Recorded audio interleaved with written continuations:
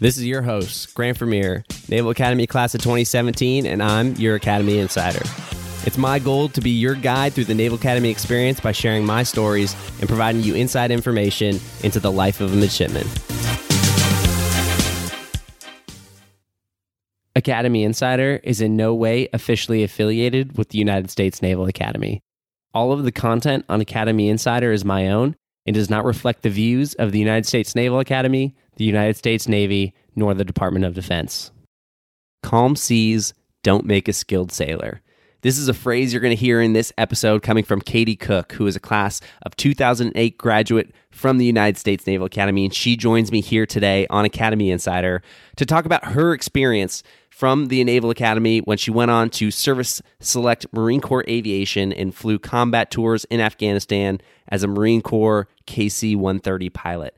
After that time, she then went on to be selected as the first female pilot to represent the Navy and Marine Corps as a Blue Angels pilot. She went on to fly Fat Albert. So she comes on the episode today, and the moment she showed up for the interview wearing her working blues shirt from the United States Naval Academy, I knew this interview was going to be an absolute blast. It is a hysterical 45 minutes of us talking together, so I hope you guys really enjoy it. But most importantly, I really hope you hear her message, because Katie truly serves as an inspiration to so many women out there who are in mainly male-dominated career fields, and how she handled that experience and continues to act as a trailblazer and role model for women all around the world. So make sure to check this interview out. I think you guys will really enjoy it. Have fun. All right, hey everyone, and welcome to Academy Insider. And Katie, thank you so much for taking the time to join us here today to share some of your stories and insight with us. Yeah, sure thing. Thanks for having me, Grant. Absolutely. But before we do get started today, if you don't mind just taking a minute to introduce yourself to the audience, explain where you came from, how you ended up at the Academy, and then a little bit of background about yourself as a midshipman, company, major, and some of the activities that you were a part of. Yeah, sure. So my name is Katie Cook. I am best known for being the first female Blue Angel pilot to fly with the team. And as far as my history with the Academy, it's actually pretty robust. My father was class of 81. His brother was class of 76. My brother is class of 10. His wife is class of 11. And then I'm class of 08. So a pretty extensive history there. While I was at the Academy, I was in 13th Company. I was a political science major with a Spanish minor. And then I ended up doing VJEP as well. So I went to Georgetown while I was still at the Academy and that weird program. Yeah. And then what did you study for VJEP? International security at Georgetown. Okay. Yeah. Oh, wow. So really great opportunity. And then I swam a couple years while I was there. And then towards the back half of my time there, academics just got too much to be able to keep swimming. But so that's basically, I ended up going there really because my dad exposed it to me, and I knew I wanted to do this kind of life of service, whether that was, be a police officer or firefighter or something like that. I knew I wanted to give back. And then ultimately, at one point I considered even going to the nunnery, but I wanted to have kids, and they tend to frown upon that if you're a nun. Turns out. Yeah. So I ultimately landed on the military as being kind of the path for me. And because of my dad's amazing example, I kind of followed in his footsteps to the Academy. Yeah. And did you have any idea that you wanted to specifically go Marine Corps or aviation for that matter? Or kind of what influences at the Academy led you in that direction? Yeah. So going into it, I was going to be a Navy jet pilot, just like my dad. Okay. And while I was there, I still kind of really fell in love with aviation, and that was still the path that I wanted to go. But during my summer training, actually, I was exposed to very, very high quality enlisted Marines. And my company officer was a Marine. And so I think, the idea of honor, courage, commitment, the JJ did tie buckle, all these things that the Marines truly instill really spoke to me while I was there. And, it was right before my senior year or my first year for those. I usually have to convert, but for my first year, because everyone listening kind of knows what that is. But right before my first year is when I kind of changed my mind that, the Marine Corps kind of was more in line with the values that I wanted to live my life by. And that's ultimately what led me to choose Marine Corps Air. Absolutely. And once you got down to flight school, how did you decide on what aircraft you wanted to fly? Because it sounds like originally you wanted to be a jet pilot, but you didn't end up doing that? Kind of what led you into the actual aircraft that you were flying? Yep. So obviously life happens and sometimes you don't have a choice, and the Marine Corps gets their choice too, right? And so while I was in flight school, primary specifically, I was actually almost in an accident, a pretty severe accident. I was flying formation with another pilot. We had our instructors with us. Obviously, there was some disorienting weather, and we ended up in the clouds. I was not instrument qualified, so my instructor was flying. And I was looking outside because I was a brand new boot pilot that didn't know what was going on, and then all of a sudden all I saw were trees. And so like instinctively I pulled the stick back to my stomach. I ended up graying out my instructor. We pulled like 7.6 Gs. We oversped the aircraft, over G'd it. And my wingman still hung on the whole time. And when they pulled the black box, we were 50 feet off the ground. So it was pretty, terrifying to be honest. And at that point, I kind of made the decision in my mind, like, yes, I always want to be the tip of the spear. Yes, I wanted to like drop bombs on the enemy. And, that's why I joined the Marine Corps, is to, support those Marines on the ground. But, that literally scared the poop out of me. And so, I thought I could like maybe not be the very tip of the spear, maybe be a little bit further back. And so I decided on C-130s was kind of the path for me. And things kind of ended up, and we might talk about this a little bit more, but things ended up falling into place because later on in my career, I was actually on the C-130 Harvest Hawk, which is what shoots the Hellfire and Griffin missiles. So I ended up being able to achieve that mission of, close air support and all that stuff still on the C-130 platform, which was great. So all my dreams came true. Well, yeah, that's fantastic. And so when you were a part of that, where is that? So forgive me for not fully understanding the intricacies of that aircraft. Where were you stationed, and did you get that opportunity to fly that aircraft like in actual operations and combat zones? Yep, exactly. I did. So there's 3 C-130 active duty squadrons in the Marine Corps out in Japan. Then we have one in Miramar, California, and then in Cherry Point, North Carolina. I was stationed with BMGR 252 out of Cherry Point, North Carolina. That was my first active duty squadron after flight school. And so the Harvest Hawk is what we call a roll-on, roll-off capability. It's a little bit of a misnomer, but what that means is like you can convert a normal C-130 to this Hellfire carrying gunship, if you will, in just a matter of days. And so, in a normal squadron, I got trained in the close air support mission. I deployed to Afghanistan in January of 2013. And, in my one Harvest Hawk, we took one Harvest Hawk and 3 other, normal C-130s. That one Harvest Hawk employed more than all other fixed wing assets combined in the Helmand province area. So all of the F-18s, all of the Harriers, all of them lumped in combined, we employed more than them, which was crazy. So we were very busy, but we made a really big impact over there, and it's something that I'm very, very proud of in my career.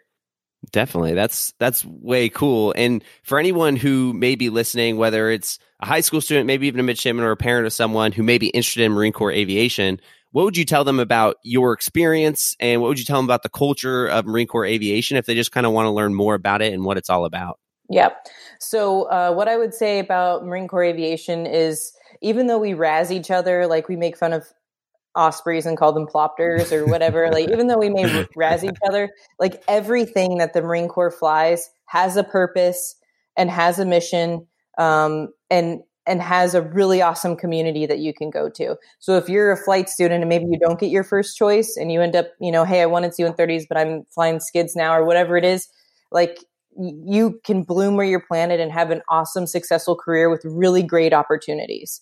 And for those that are interested in Marine Corps aviation, I would say that in general, the wing is a little bit more laid back than the ground side. But obviously we still are all Marines at heart. We're all, rifle platoon commanders, or riflemen, as you hear that phraseology. So we all have that foundation of being Marines.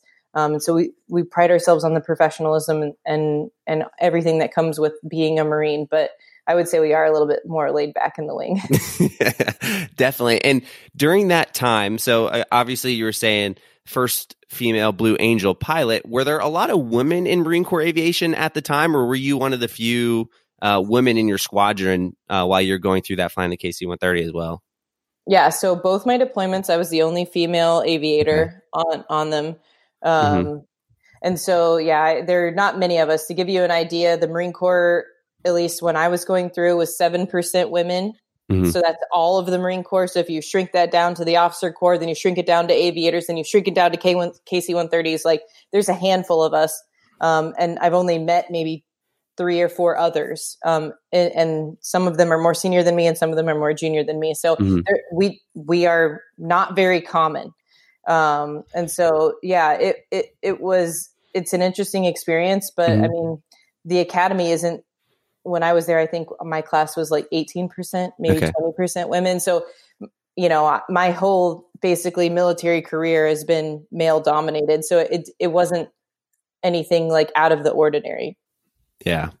And how was that transition to then going from a KC-130 squadron to going to the Blue Angels? So first of all, how did that happen? Like, how do you get detailed to go to the Blue Angels? And then with that, how was that transition going into what for people from the outside just see as like the rock stars of the aviation community, where they do super cool things and they wear cool flight suits and just have a bunch of fun? Yeah. So, to apply for the Blue Angels, they release what are called MAR admins or NAV admins. So these are messages that go out to the entire fleet and they call for people to apply. And so in these messages, it lists like you have to have this many hours and these qualifications and, all that stuff. And so once you meet those wickets, you put in an application, which is basically the size of about a college application, a normal college, not an academy application, which is ridiculous, but like a normal college application, including like pictures, and you get recommendation letters from people. And then you actually go to 2 shows where you are not only kind of seeing what the life is like, but you're also seeing like, can you live 300 days out of the year with these people that are currently on the team, and they're doing the same for you.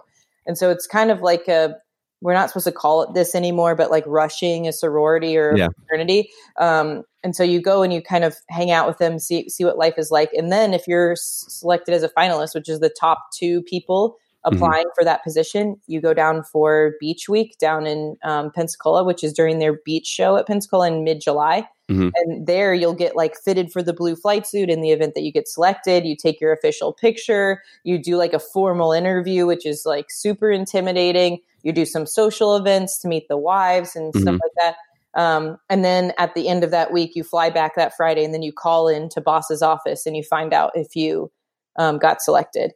So that's basically how you get there. And then the transition, I would say, was extremely hard for, I would say, like me and the other fellow Marines, because one, it's a Navy squadron, so it's a different mindset. And as much as we are sister organizations, business is done very differently between the Marine Corps and the Navy. And I'm not saying one is better than the other, but it's just very different. So trying to adjust to the Navy life was strange. Yeah. Additionally, I was literally coming off a combat tour. Yeah. As were some of my other fellow Marines. And so rolling straight into like a, kissing babies and shaking hands kind of thing was also like a mind shift that you had to do, and then mine coupled with like now the pressure of you're the first female to do this and everyone's watching. It was, and I didn't join the Marine Corps to be on TV or be famous or anything like that. I just wanted to, protect those Marines on the ground. So it was definitely like it was an adjustment. And it is a lot of hard work, and it is a very tiring schedule. We're on the road 300 days out of the year, 75 different show sites. When we're not flying, we are doing like public outreach events, or we're going, meeting people. We're doing media interviews and all that stuff. So that's why you're only on the team from like 2 to 4 years, depending on the position, because you can get burnt out. Yeah. And they want you to accurately reflect the men and women of the Navy and Marine Corps team that are out there deployed. So if you were like, hey, my MOS is demonstration pilot, you're out of touch with those people who are actually, fighting the good fight on the front lines. And so that's why you kind of rotate. Yeah, absolutely. And as you were mentioning, kind of as a trailblazer in this elite community, Did you feel any resistance from within the squadron to trying to integrate with having a woman come and join their unit, which just hasn't happened before? Was that part of your experience? Very much so. So definitely when I was on the team, that was a topic that I would never discuss, Yeah. But now that I'm almost, 5 years displaced from being on the team, absolutely. I definitely felt some resistance. It wasn't like outward misogyny or very blatant, discrimination, but it was like more kind of backhanded, being excluded from things, or, being told I can't fly certain shows, because I was getting too much attention. And I can give you like a peek behind the curtain that, unfortunately that still happens. Like today, I have had things where I was going to speak at the Academy and a Blue Angel alumni threw his weight around so that I couldn't come. Like it still happens to this day, which is crazy that it's been 5 years and people still are putting up obstacles basically for petty reasons, Whatever, you just got to put your head down and keep going, like to step over those obstacles, because it's not me that has the problem. The problem is with those people who can't wrap their mind around a diverse fighting force is more combat effective than, a non-diverse force. Absolutely. And kind of what have you learned from all these experiences? Because even when you were flying in your combat tours, you were still in a like mainly male dominated field, and with these units, did you ever, and I hate to put it this way, but did you ever get used to it, or how did you keep going through like dealing with a lot of these struggles, these obstacles, and these resistances while you're just trying to do your job? So I would say, the Marine Corps, despite, some of the things that you've heard on maybe the television lately, Marines United, that scandal that just happened a couple years ago or whatever, I would say my time in like Marine Corps units was the best, most inclusive time of my career. I, was the only female on both my deployments. But I had a plethora of brothers that were looking out for me and had my back no matter what. I never felt in danger of sexual assault or anything like that. They always had my back. They always protected me. And, they valued my input. They valued my ability in the aircraft. So the Marine Corps service has always been supportive, never treated me any differently. The only time that I actually felt treated differently was when I was in Navy commands. And I'm, again, not trying to hit on the naval service. It just happened to be the only experience I felt was one incident when I was in flight school, and then when I was on the Blue Angels. And it just happened to be that they were both Navy commands. And again, I know there's amazing naval officers out there. My brother is one, my sister-in-law, my father. And so I'm not trying to lump everybody in. It just happened to be that way in my career. Absolutely. And with those experiences that you've had, do you ever like sit back and think about kind of the influence or impact you may have on younger women that may be interested in aviation? And do you ever talk to people or share those thoughts and experiences and try and encourage people to get more into the aviation community? Yeah. So I actually have a small business on the side, my side hustle, if you will, that, where I do motivational talks predominantly to, female organizations and stuff like that. So I'm able to kind of evangelize, if you will, about aviation in the military and being a Blue Angel and how I got there. But yeah, I think in the beginning, when I first joined, I had no idea that I was even going to have an impact on, the history of military aviation. It was a little off-putting, to be honest, that I had fans and I have this following on Instagram, and that people, that I was in the Smithsonian, like what? Yeah, like it was crazy to me because I was just doing my job, But now that I have been kind of placed in that position due to fate, I guess, I do feel a responsibility to spread that message of, if a man has only occupied this position for eternity or history, doesn't mean that you can't pave the way. Yes, it might be a little bit hard, and yes, you are going to face obstacles, but there are people who have come before you that have done it. There are people that will come after you that will do it. So just reach out to those resources. And I love, in particular, when I have women reach out that say like, hey, I'm going to be the first, veterinary student, female. And I'm afraid of some of the stuff that I may face. Do you have any advice? Like, that's the coolest thing ever, because yes, it's easy to equate, like, I want to be a Blue Angel pilot to me, but to be able to equate like first female this and first female doctor or first female vet or first female whatever, that to be able to equate those kind of experiences, I think we can share that knowledge and make people not feel so alone. Because I can tell you, I felt alone. Mm-hmm. And even though I had really great male friends on the team, I mean, I ended up marrying one of my friends, Dusty Cook. So, I mean, even though I had really great male friends, I felt very, very alone when I was on the team. Mm-hmm. So absolutely, to be able to help people not feel that way would be good. Yeah, and thank you for doing that and sharing those stories and those experiences. I can only imagine how helpful that is to a lot of people.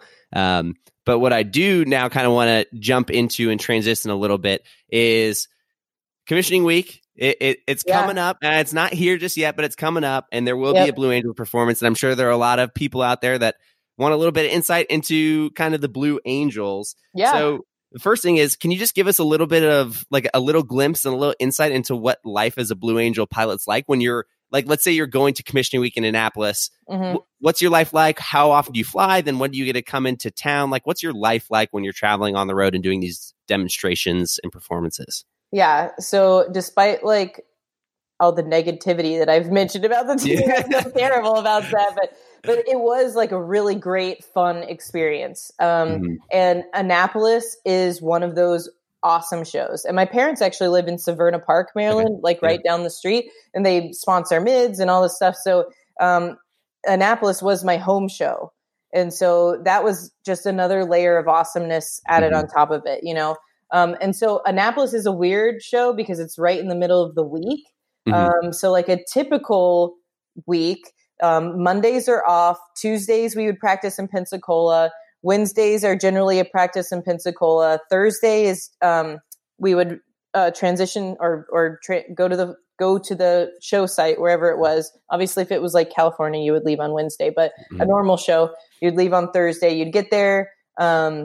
The jet guys would do circles. That's basically where they pick out their visual checkpoints on the ground to help them with their maneuvers. Fat Albert, we would do a practice show to just get kind of a feeling for the show site.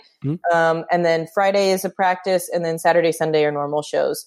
In the evenings on either Friday or Saturday, we have a community event. Saturday mornings, we go to high schools and talk to kids or go to hospitals and meet kids. And then Sunday evening is when we go back to Pensacola. So it was, nonstop. And then, oh, by the way, you're required to work out every day and you have to find some time to eat in there, despite trying to stay skinny for that freaking really tight blue place. Yeah. But I mean, so it is very busy. And what was cool about the Academy, when I did the show in 2015, I actually taped a special for the Today Show on campus, which was really cool with Peter Alexander. He was a really nice guy. But yeah, I think what's really cool about the show site, and unfortunately Fat Albert isn't performing this year because they're getting a new one. Okay. So she won't be at Annapolis this year. But what's really cool about flying that show site is right outside the show box is a ton of boats. And they all have like really tall masts. And so when we come in for our flat pass, we're at like 40 feet above the water. And so some of these masts are like, 30 feet tall, and they'll get like rocked by us, like going over them, and they get really awesome footage, and they all like post it on Twitter, which is great. And then we get to go down to like McGarvey's at night. We actually stay at the Marriott where the Pussers is. Yep. So we get to stay there. So we're like right in the heart of things. And for those of us that were mids, it's like, yeah, we're going out again. Like obviously you can't drink and fly, but like, but it's still awesome. It's still awesome to be back in the, old old stomping grounds, if you will. Yeah. So. And speaking of your old stomping grounds, where were your spots when you were a mid? Where were your favorite spots? Fed House. Okay, nice. Yeah. Fed House was definitely kind of the place. Puster's was always really good. O'Brien's wasn't too bad. Mm-hmm. Let's see here. I stayed away from Dillo's mostly. I don't know. McGarvey's we would go to sometimes, but I would say like Puster's and Fed House were like probably the go-to ones. Yeah. That's good. Yeah. Still the case, at least through my time. Now I've been out for a little bit, not a tremendous. Not as long as me. Okay. So solid choices. I definitely like your style there. But you mentioned Fat Albert a couple times. If no one has any idea what you're talking about with Fat Albert, can you just explain kind of the role of Fat Albert within the Blue Angels, and like what kind of plane it is, and basically what your job is as you're flying that? Mm-hmm. Yep. So Fat Albert is the C-130 that's attached to the Blue Angels. When I was flying, it was a C-130T model, which is a older version. And then they're actually in the process of acquiring a C-130J model, which is the type that's flown currently in the active duty fleet. That will help them with enlisted aircrew who have qualifications from the active duty fleet. It will help them get parts and logistics and all this other stuff. And so that's why they needed kind of to acquire a new aircraft. Not to mention that the old one was pretty dang old, and being flown to kind of its flight envelope limit, so. But the predominant mission that we do is logistics. So if we're on the road and the jet team needs a part after our show, in the evening, Saturday, Sunday, whatever, we will fly to wherever to pick up parts for them and bring them back. And so we transport like 40,000 pounds of cargo and 40 maintainers to every show site. So that the jets have their men and equipment to work on them if there's issues there. And what was, really cool, at least through the time that I was on there, the 70 years that I was on there, they had never canceled a show due to maintenance because of the support that they had of a dedicated logistics asset and those maintainers that were on the road with them. And then our secondary mission, obviously, is to showcase the pride and professionalism of the Navy and Marine Corps team through aerial demonstration. It's not like I've memorized that answer at all, but had to say it a couple times. Yeah, exactly. So we do a 10-minute show with the C-130 to kind of showcase the capabilities of that aircraft, which is pretty cool because we tend to be a favorite for like kids 10 and under because their attention span isn't very long and we don't hurt their ears. So they love Fat Albert, which is the nickname of it. And so we've been Fat Albert since, the early 70s or whatever. So that's her name. And yeah. So no kidding. Literally shaking hands, kissing babies. You're hanging out with all the 7-year-olds when you're out in town, right? Like, oh, yeah. You fly the cool plane. Yep, exactly. Yep. And then, of course, it's like, Mommy, it's the girl one, So it's pretty cool. Hey. Yeah. Great. And so you talked about the fact that basically the Annapolis one is your home show, but is that your most memorable show, or are there different shows that like stick out to you as your favorite, or really to this day you're like, wow, that was definitely the coolest show that we've done? So Annapolis was probably my favorite just because of the other activities outside of flying, and the show site's really cool. Yeah. Some other really great ones were Cherry Point because that's where I was stationed. So that was like kind of like a secondary home. Miramar is really cool for us Marines because they do a really neat MAGTF demonstration. So it's being with the Navy squadron. It's awesome to kind of get that taste of Marine Corps a little bit. Yeah. Hawaii is fun, obviously, because we're there for like a week. So we have like a couple days to like sit on the beach, which we never get. So that one's really cool. Beach show in Pensacola is cool because that is the Blue Angel home. So that one's really cool. Seattle is neat because the show site's right next to the Space Needle and all that stuff. So yeah, I mean, there's definitely cool ones out there, but Annapolis was, my personal favorite. Yeah. All right. I like it. All right. So now I have to get to a point where, first of all, I follow you on Twitter, and I'm not going to lie, I was scrolling through a bunch of tweets last night. You're actively hilarious, and you have some of the hottest takes, and I love it. Thank you. So knowing that that you definitely are one with humor. Do you have any like really funny stories from your time, the Blue Angels? Like, is there anything specifically that you're like, this is a story that I tell whenever I'm talking about the Blue Angels, just because even to this day, it makes me laugh? I mean, I do have several, but they're not appropriate. Fair enough. I would say, like, let's see here.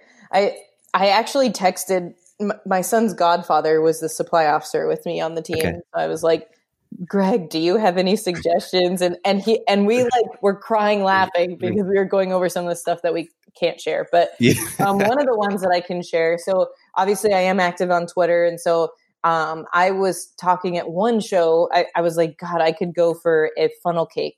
And so I went, did the show. I went to Crowdline, which is where we, kiss babies and shake hands. Yeah. And one of my Twitter followers walks up and is like, I got you a funnel cake on Crowdline. And everyone knows I'm in this like blue suit, right? Well, the wind picks up this funnel cake and it hits me right in the chest.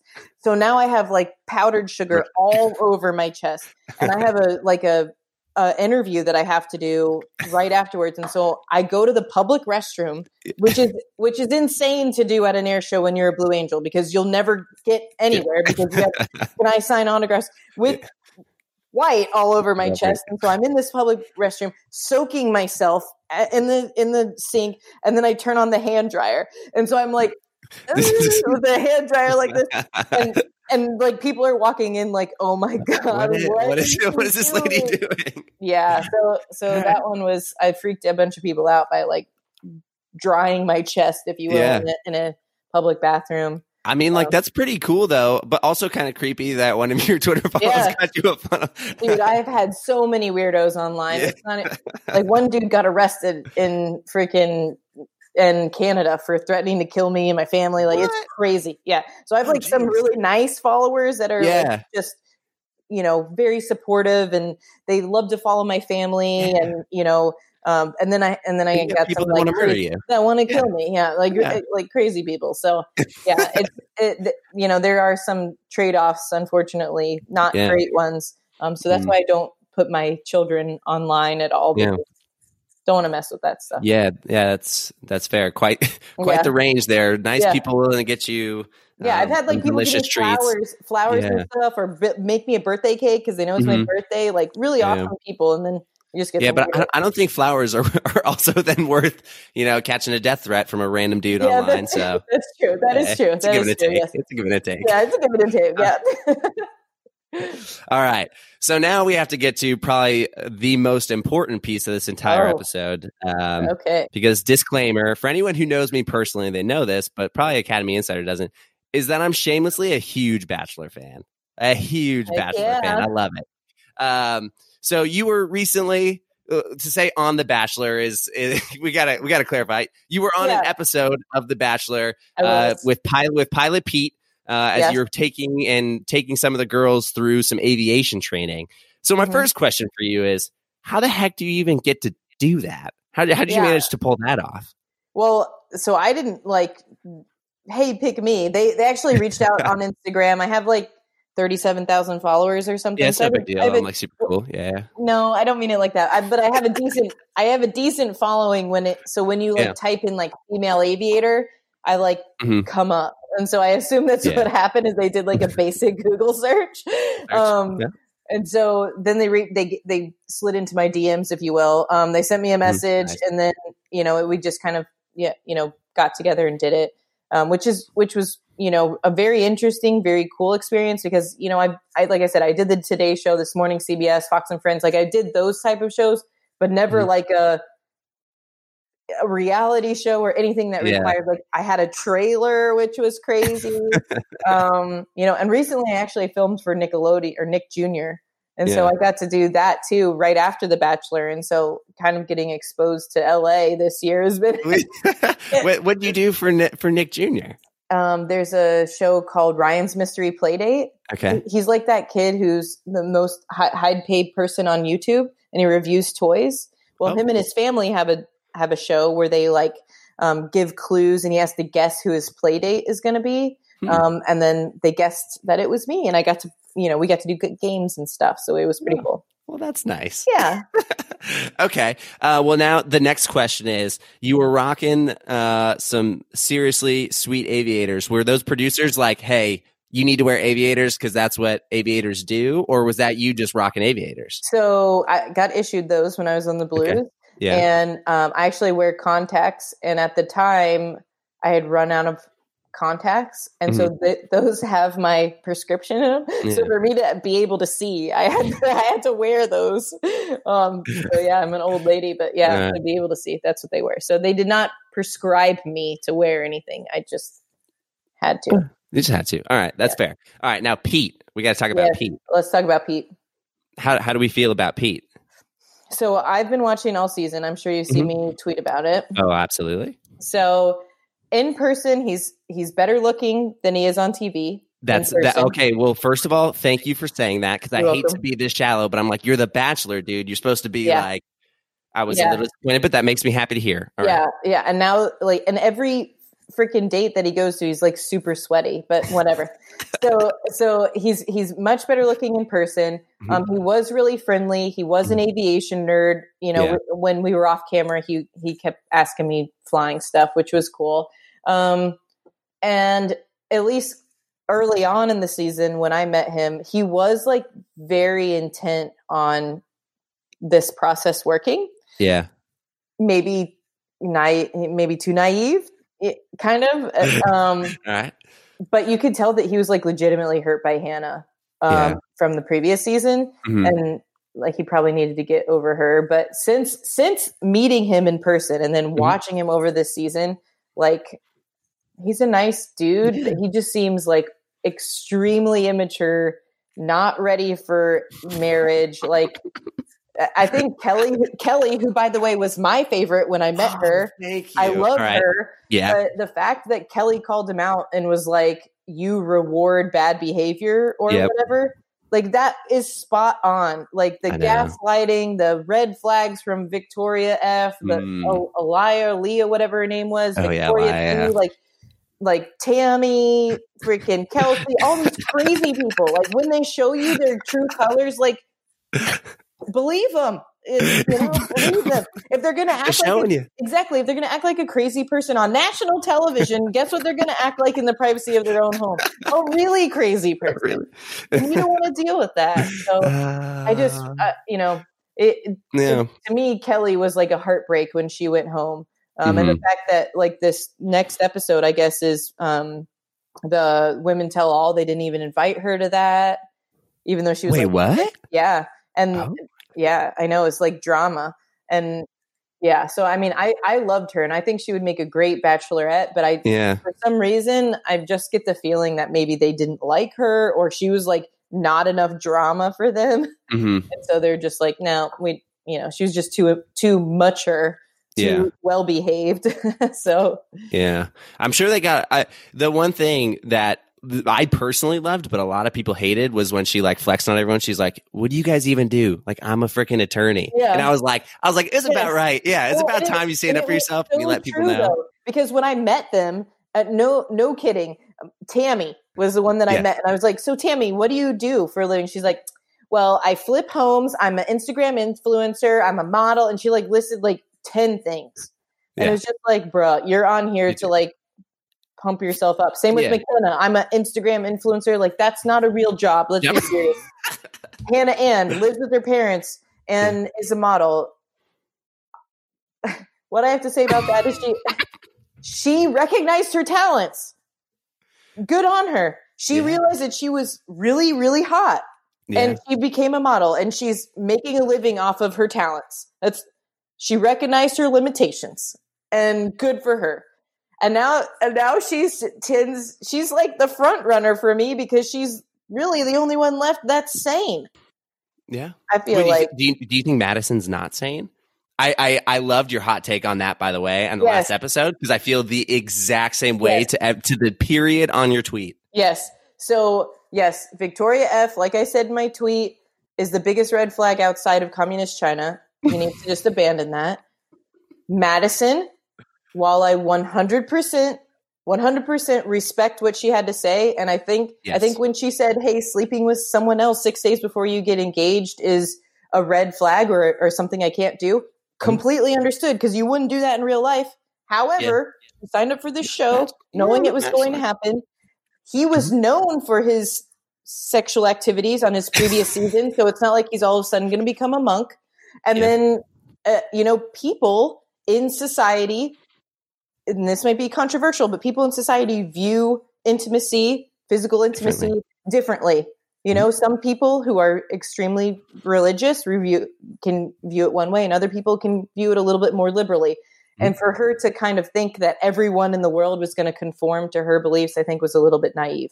And an ultimatum that happened last season with Luke and Hannah, and everybody crucified him for it.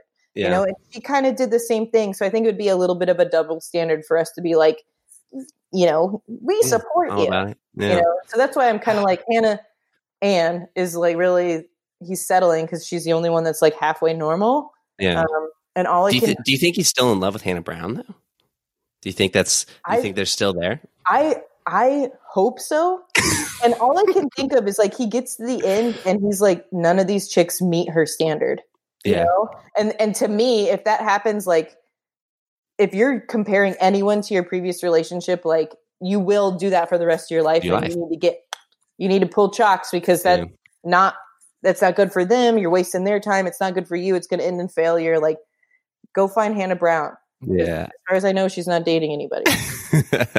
As much as I wish we could talk about Bachelor. I know. I'm sorry. We're going rogue right now. I love it. Before we switch over to our final piece, which is a lightning round of questions, do you have anything else you would like to leave the Academy Insider audience about women in aviation or aviation in general? Anything about the Blue Angels? Now is your time, if you have anything.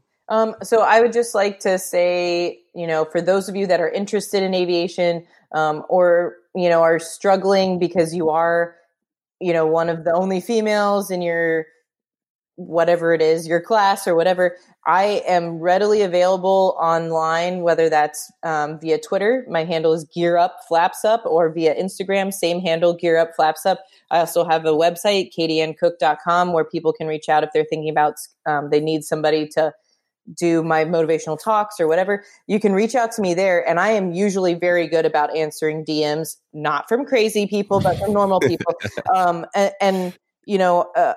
glad to do that for people who are looking for advice or just want to vent or whatever. I'm there. I think that's great. And for those of you that are going through hard times, I always say the same phrase for people, and that's calm seas don't make a skilled sailor. And what I mean by that is, it's not the smooth times in your life. It's not the easy times that shape you as a person. It's those hard times. It's those rough seas. It's those failures that you're facing that shape you as a person. And for me, shaped me as a Marine, as a mom, as a spouse. And so keep going, keep pushing. Yes, people are going to face obstacles, whether it's because you're female, you're a person of color, you are LGBTQ, whatever it is, people face obstacles every day. And there are people out there that can support you and help you through it. Hey, motivate me, warrior. Yes. All right. Thank you for that. That's fantastic. Let's jump into this final lightning round of questions, though, that we asked all former midshipmen. Yes. The first of which is, what is your favorite spot on the yard? Where's your favorite place on campus? Memorial Hall. Ooh, that's a good answer. Yeah. I like that. All right. Moving down, just downstairs from Memorial Hall, what's your favorite meal in King Hall? Buffalo chicken sandwich. Ooh, nice. Mm-hmm. Yeah, it's just such a. It really was. It was like the one good piece of food. It was. Oh yeah. Couldn't really screw it up too. Yeah, couldn't really screw it up. How good's your memory? Were they on Thursdays for you? Thursday lunches? Do you remember? Tuesday lunches. Tuesdays. Ooh, I think for our years they switched it to Thursdays, but I might be. I might also be crazy. Like my memory is never before good. You, so. I mean, we could both be correct. Yes, we both could be. Yeah. All right. Now to get a little bit more sentimental, which is who or what, either person or experience, has the biggest influence on your leadership style today that you can trace back to your time at the Naval Academy? So I'm a little bit weird about this. My dad was class of 81. And so I got exposed to the Academy leadership style or lessons that he learned at a very, very young age. And so I would say the academy influenced me, maybe not when I was there as much as when my dad was there, because my dad is like my number one role model when it comes to being a Marine officer. And I think his time at the academy was ingrained in him and then ingrained in me subsequently as his child. Obviously, my time at the academy I learned my own lessons, but the most impactful came from him, which, by default came from the academy, but 20 years prior. Absolutely. Way cool. That's an interesting answer. That is a unique first heard answer here. So, there we go. I like that one. There we go. Did buffalo chicken sandwich ever come up before? Unfortunately, buffalo chicken sandwich was not a first time answer here on the show. It's just so good. Just so good. It is just so good. It just speaks volumes to the fact that it actually is really delicious. So yeah, and they have endured generations of midshipmen that sandwich. It is the link in the chain. It is the link in the chain. The buffalo chicken sandwiches. All right. Well, on the show, I have a lot of people always asking me recommendations for books that I have. So I kind of just want to pass it off to you, which is, what's your favorite book? What's your favorite book, and what would you recommend to someone? Just out of the blue. I would recommend Lean In by Sheryl Sandberg. I really, really like that book, and I think it's appropriate for both male and female leaders. It kind of highlights the struggles that women go through and the advocacy and the steps that men can take as mentors and as allies of women, both in the military and in the professional setting, to facilitate, that equality across the board. So I really liked that book. I need to read that. Yeah. All right. Thank you for that recommendation. I definitely need to check that out. All right. We have 2 questions left. The first of which is, what is your best memory from your time as a midshipman? I would say I probably have a lot of really great memories that I can't remember. Yeah. I turned 21 my first year, but I would say probably the best memory was I was in 13th Company. So we ran the football from Annapolis to Philadelphia for the Army Navy game. And my plebe year was a really great, awesome experience. I remember running out on the field with the ball, for the game to start, and we didn't have to do march on, which was awesome. But super awesome. Yeah. Freezing, super long. Yeah, exactly. Yeah. We could run the ball on. So that was really cool. And, just hanging out in different environment, we were all doing something hard, but fun together, Yeah. And you got to bond a little bit with your upperclassmen, which was, a no-no kind of there. So yeah. I really loved that. That's a great experience that I'll always remember. Nice. Shameless self-plug here for me. If you don't know what she's talking about, I actually did a podcast episode with Rebecca Richmond, who is a 13th Company alumni, who talks all about the ball run, and we explain all the different details and things behind the scene that you wouldn't normally see or hear about. So if you want to learn more about that, check that out. All right, but back to the questions. And the final question is, so a lot of our audience is high school students or people that are just interested in the academy. Mm-hmm.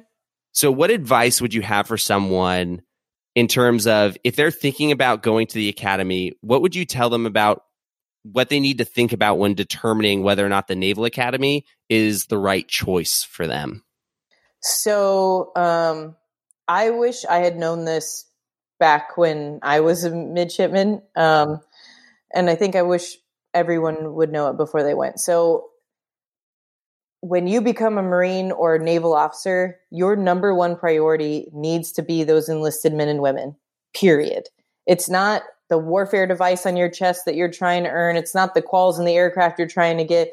It's not the watch standard, whatever the heck the SWOs do over there. It's not all the qualifications and your personal advancement. It's not the awards. It's not, the recognition that you get. It's taking care of those enlisted men and women. So before you go, you need to know that you're signing on at least for 5 years of your life of putting other people that you have never met yet ahead of yourself, ahead of your future family, ahead of your personal goals. Because they as much as your parents are probably nervous about you going to the academy, there are hundreds of enlisted parents that are trusting you to take care of their kids. And so you as a 17, 18-year-old kid getting ready to go to the academy need to realize that you must put them first. That is the goal. And, the other thing is you might go to the academy or you might be thinking, I want to be the next freaking Maverick. I'm going to go be a jet pilot. That's why I want to go to the academy. Or I want to be an astronaut and they have the most astronauts or whatever the heck I want to be a Marine pilot. I want to be, a Cobra pilot, whatever it is. You can go in with those goals and it's great to have those goals. But life and the Marine Corps and the Navy have a choice, right? They have a say in that. So you might not become a pilot or you might get airsick and you have to go Marine ground or you have to go SWO or whatever. And if being a pilot is the reason you went and joined the military, then you are going to have a very uncomfortable next 5 years. So your motivation for going needs to be those enlisted men and women. That needs to be your first priority because no matter what warfare community you go in, if they are your first priority, great, you're going to have a cool job to do no matter what it is, but they absolutely have to be your first priority before you go. 100%. As the young kids say nowadays, will you please say it louder for the people in the back? That is, men and women are the priority. You got to be there. You got to be there for the people. You do. You do. Thank you. You've just validated a ton of years of my work here. So thank you. And unfortunately, that's stuff that you might not learn till very much later in your career. I would actually say that SWOs are likely the best at this because they get the most exposure. Them and ground Marines get the most exposure to leading right away. Mm-hmm. And the spec ops communities are weird because they're more like peers than leaders, but mm-hmm. The aviators, the sub guys, sometimes our pipelines are so long that you're very me focused. And the academy, unfortunately, instills some of that me focus. I want to get the best grades. I want to be on soups list. I want to do this. I want to be the best at intramurals or whatever the heck it is. It's very me focused. And if you can learn early on, I apologize, my dog's going nuts, but if you can learn early on that your people are your highest priority and you need to leverage that knowledge of those senior enlisted when you get there, you will be so much more successful and your people will value your leadership and your guidance. Thank you. You're welcome. All right. Well, Katie, seriously, thank you so much for taking the time to join us today. Thanks for all your stories. Thanks for sharing your experiences and some of the things that you went through. And then thank you for sharing your insight and wisdom on all of that. I couldn't agree more. So I mean this from the most sincere place in my heart. Thank you so much for your time. We really, really appreciate it. Sure thing. It was awesome to be here. It was awesome to reminisce about the Academy and the Blues. And The Bachelor, if you will. Follow me on Twitter if you want to see my hot takes over the next 2 weeks over The Bachelor. So, yeah.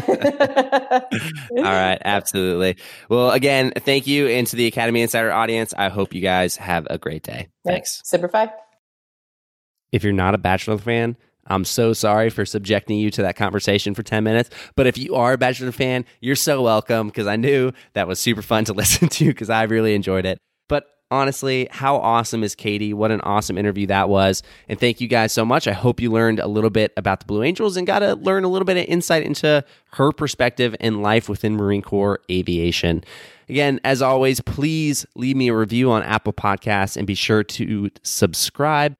If you're looking for any more information into the life of a midshipman at the Naval Academy or the Naval Academy experience and journey, make sure to check out my Facebook page, Academy Insider, or go to my website, www.academyinsider.com.